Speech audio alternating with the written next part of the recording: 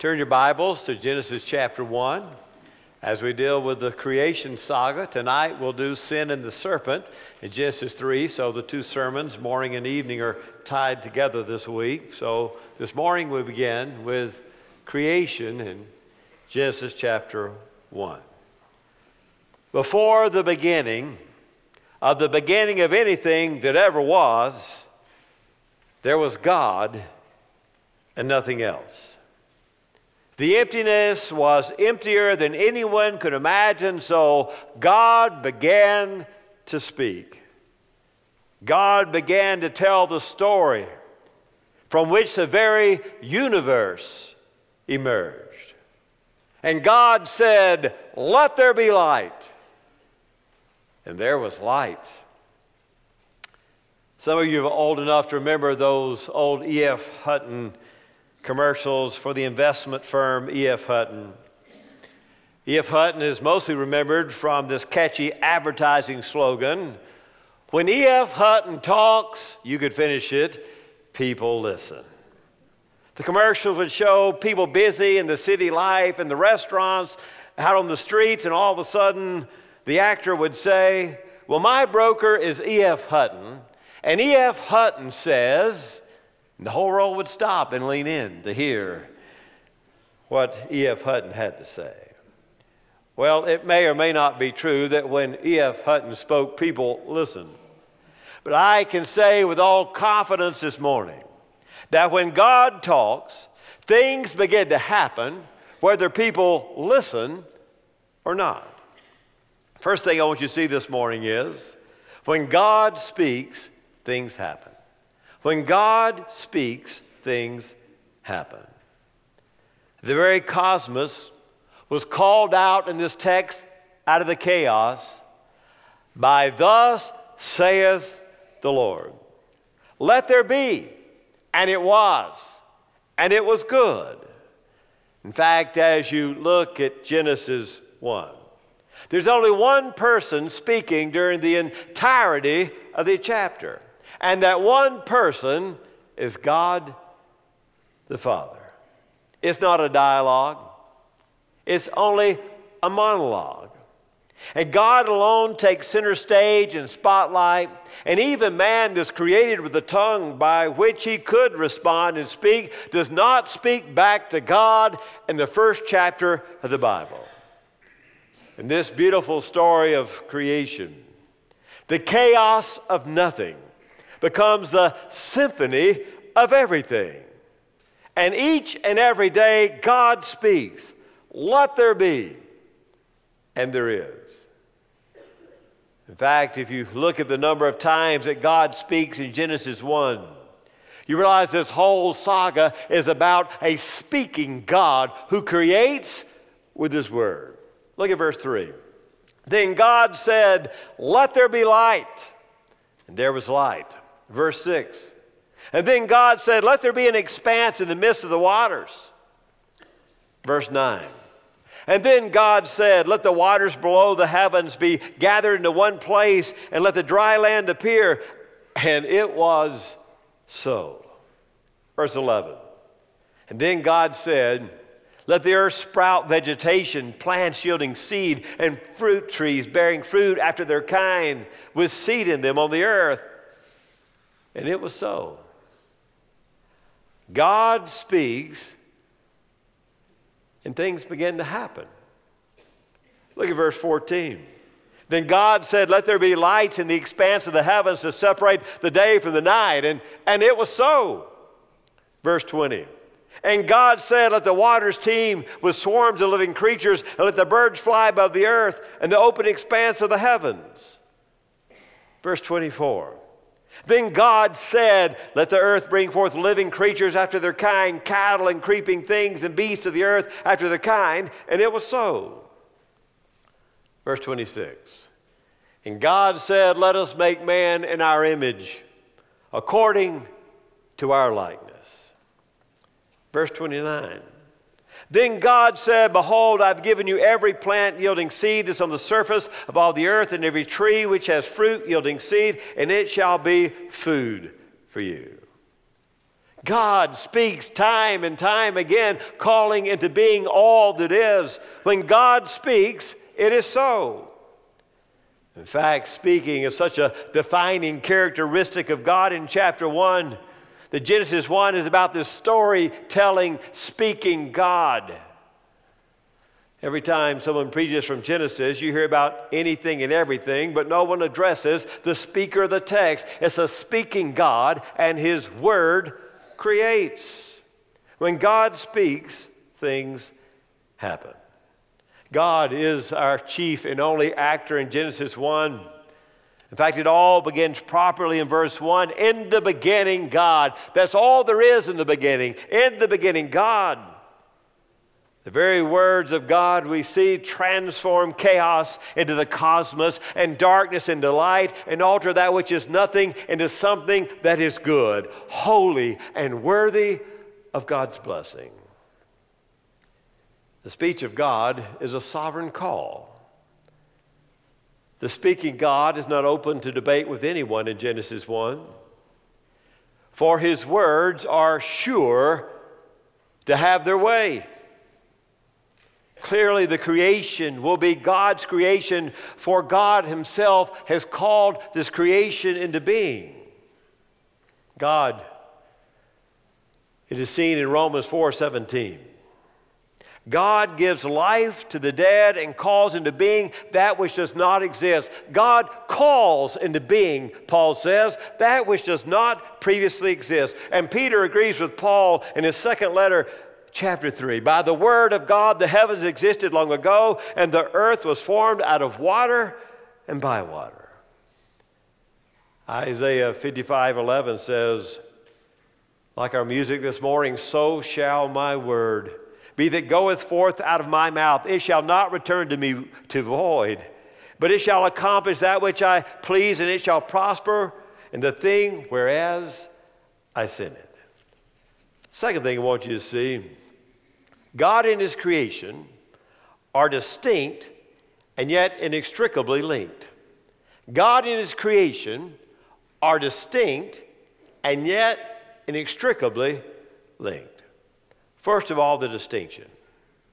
Have you ever noticed when humankind veers off track in history, we've usually failed to make that distinction between the Creator and the creation? Most of our problems are related when we confuse ourselves to be the Creator rather than the creation, when we try to move and change the boundaries of the Almighty. God alone is Creator. He alone decided to create. He could have decided in His providence not to create anything, to allow Himself to just move over the surface of the formless void. When man begins to be confused and worship creation, throughout history, we've worshiped the sun and the moon and the stars and the animals, whether it be a sacred cow or a holy hippo. In short, everything the pagans have worshiped are things that God has made, for God Himself is not intimidated by that idol worship because He has formed all of those by His own hand. He will not change His plans based upon our inappropriate worship of creation. Yes, most of our problems happen when we confuse the Creator with the creation. When we ourselves try to play the role of Creator, the life giver. When we try to redefine the beginning or the ending of life, we're trying to be the Creator rather than creation.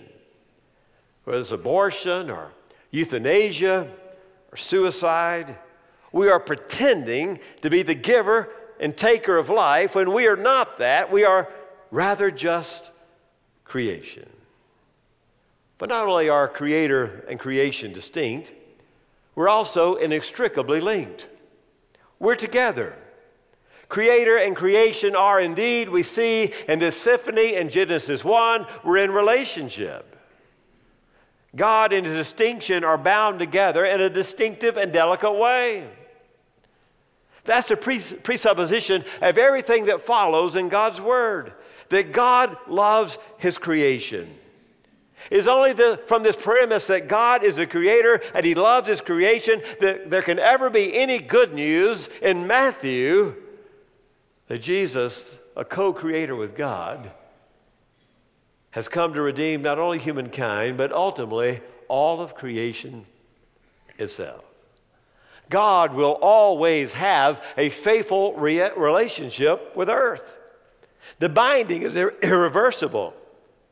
God has already decided, and the connection cannot be nullified. In fact, we realize in Romans chapter 8 that Paul reminds us it's just not we who are broken by the sin of Adam, but rather the whole creation groaneth and travaileth in pain until now. It is God's creation, and all of creation longs to be set free, to go back to the Garden of Eden from the powers of sin and corruption. Here's the third thing I want you to see. What God created is good and worthy to be blessed. What God has created is good and worthy to be blessed.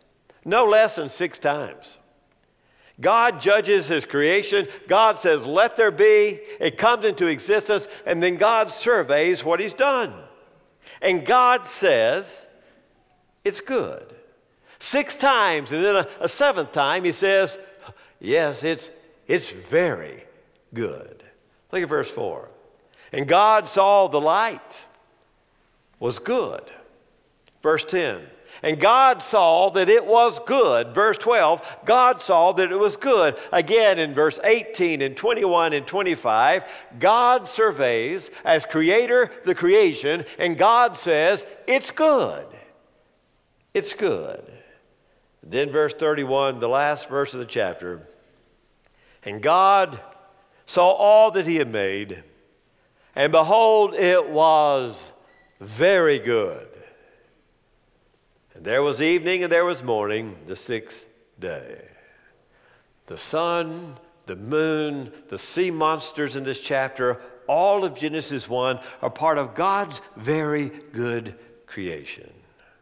Whether it was the grass or the earth or a myriad of galaxies, God looked at all that God had done, and God says, well, they were all that he wanted them to be. His creation was very good. Here's a 4th thing I want you to see. Humanity holds a very special place in God's creation. Humankind holds a special place in God's creation. I wonder if you've ever noticed it before. This storytelling God, this speaking God that calls into being something out of nothing, is the only character to utter a word in this chapter. And when he does speak, the only time he speaks directly to part of his creation is when he speaks to humankind, human creatures.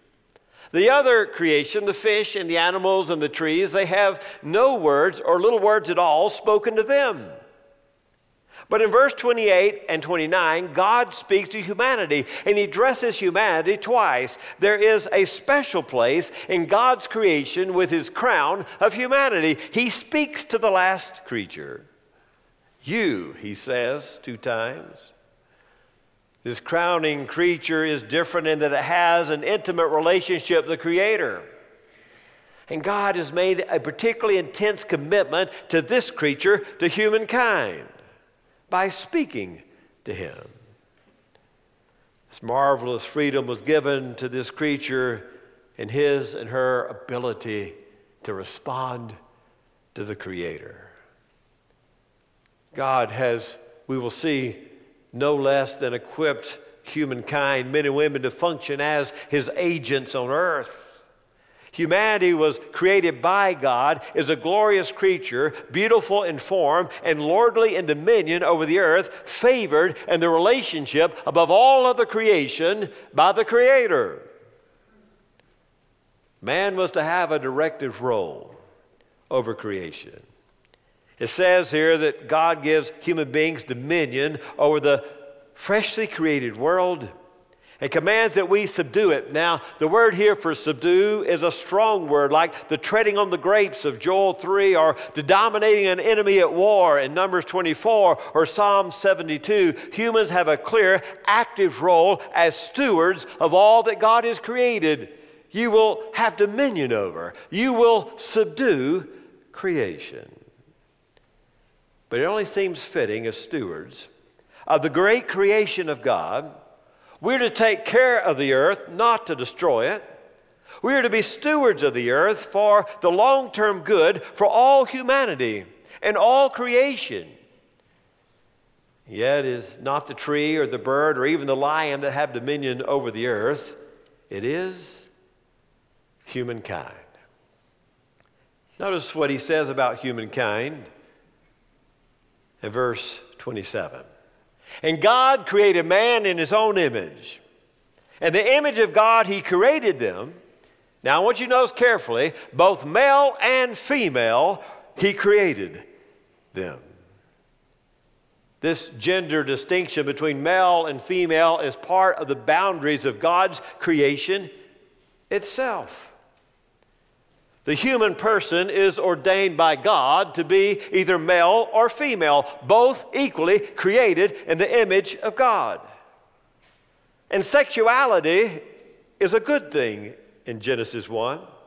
It is ordained by God as part of his creation. Be fruitful, he says to the male and the female, and fill the earth, he says to the man and the woman. Humanity was not created as some sort of androgynous, genderless being. We are created as male or female. Gender is determined by biology, chromosomes, XX female, XY male. It's clear. It's simple.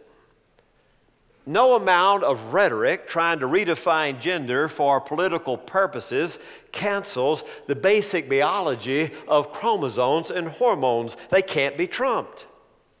Maleness and femaleness are both part of God's imagery. Male and female, he created them in his image. Today, at an alarming rate, I read about it again this week, we have a political movement to convince girls they have to be boys to have any true value. And that undermines the value of womanhood as established here in Genesis 27. Male and female, he created them. We have a spike in adolescent girls coming from nowhere in the last decade seeking to identify as boys. They need to hear from a pulpit like this one, congregation, if God's people won't be the prophet in this madness, I don't know who you think is going to step up and do it. They need to hear that femaleness is a valued part of God's good creation, that women are also made in God's image. In fact, the Wall Street Journal, even this week, while I was preparing this sermon, by coincidence, had an article entitled, "Every Tomboy is Now Tagged as Transgender." Every tomboy gets tagged as transgender. What a narrow definition of womanhood, a negative stereotype of yesteryear. You see, male and female created he them. Adolescents are confused, and then outside forces add to their confusion. And they are surgically and pharmaceutically butchered for someone's philosophical or profit agenda. In fact, I read this week that the World Professional Association for Transgender Health now has moved the process earlier. Take these little girls at age 14 and begin chemically changing them. And then at age 15 now, the surgeries are legal in some states. Male and female, he created them. Women have the image of God as men do. And girls have to be valued and prized and elevated and loved and not be told they have to become a man to have any value. There's some strange bed partners emerging in this movement. And heterosexuality is no less grounded in the first book of the Bible Then the very creating command of God, male and female created he them, both in the image of God. And he told them heterosexually to be fruitful and to multiply. There's the fifth thing I want you to see. God rested on the seventh day. Look at chapter 2, verse 1. And the heavens and the earth were completed, and all their host. And by the seventh day, God completed his work which he had done, and he rested on the seventh day from all his work which he had done. And then God blessed the seventh day and sanctified it, because in it he rested from all his work which God had created and made. The Sabbath for Israel was a day of rest. The Sabbath and observance, your being here today, announces to the whole world that your faith is in the creating, redeeming, sustaining, returning God, and no other God and no other religion, that this is your day of worship, that you reject all other worldviews that don't put God, the creating God, in his day at rest as center. When we rest on the Sabbath, when we make it a day to worship him, we're saying that we trust God.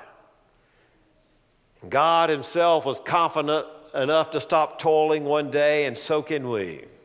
And the life of here and now does not depend upon our incessant, feverish activity of self-security, but rather we can pause in our regular work week and take a day to stop and thank the one who created and sustains us and saves us. But when you and I treat the day of worship like any other day, in the New Testament that would be the day of resurrection, today, the first day of the week, then we are fundamentally failing to acknowledge God as creator. For the Creator himself set this pattern.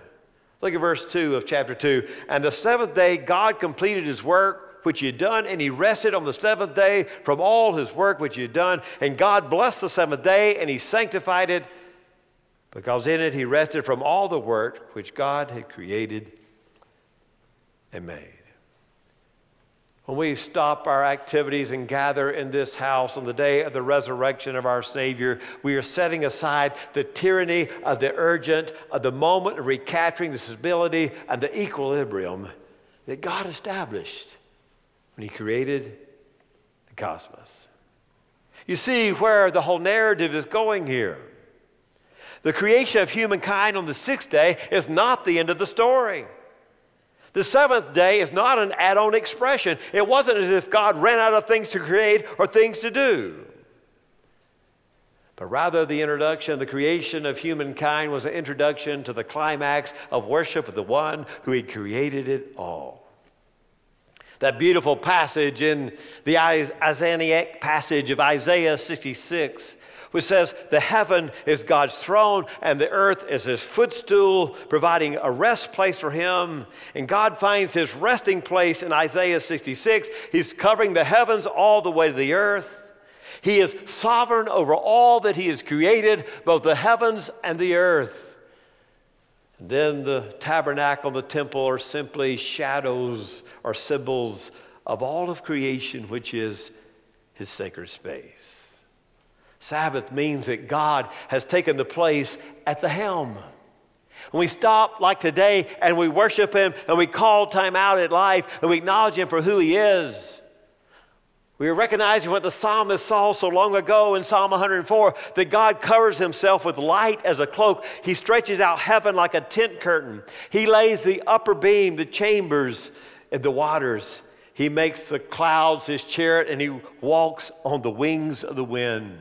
He makes the winds his messengers and the flaming fire his ministers, and he established the earth as its foundation so that it will not totter forever and ever.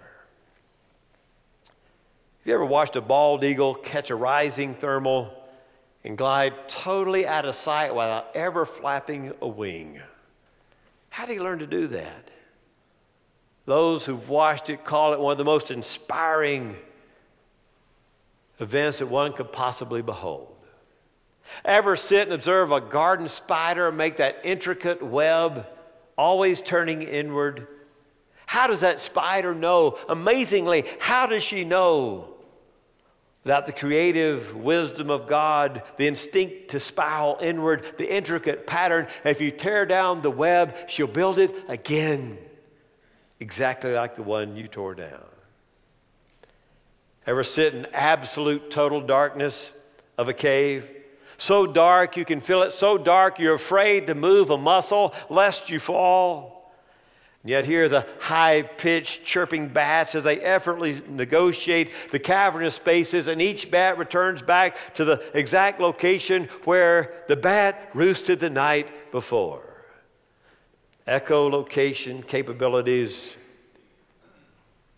allow the bat to maneuver when we can see nothing.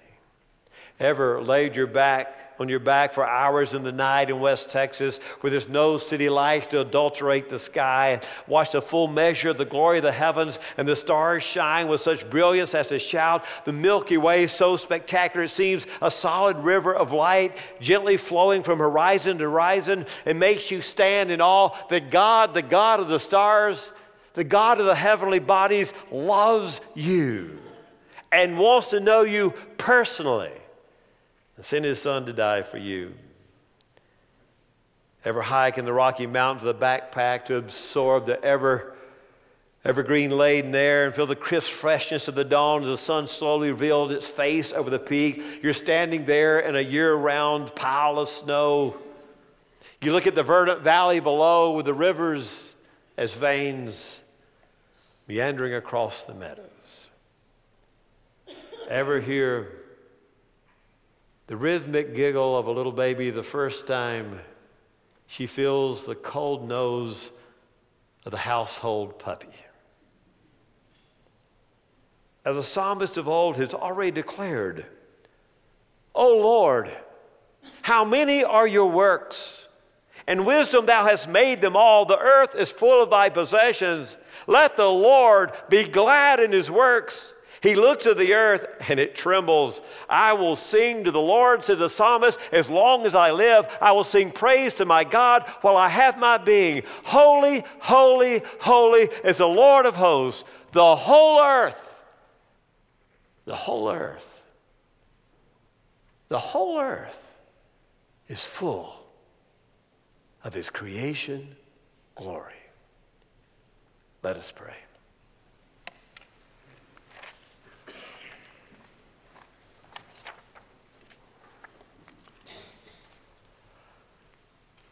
Oh God, we're reminded today that you are the creator and we're mere creation. Reminded today that you set boundaries and we cause havoc when we cross them. You remind today that you are committed to your relationship with humankind and such that you become one of us in Christ Jesus, and you're crucified, a body to be broken and blood to be shed, as the Creator becomes part of his creation. And today we rest. And we say we will not treat today like any other day because on this day you rested. You too took a day to rest. And on this day our Christ was resurrected. And in his name we pray. Amen.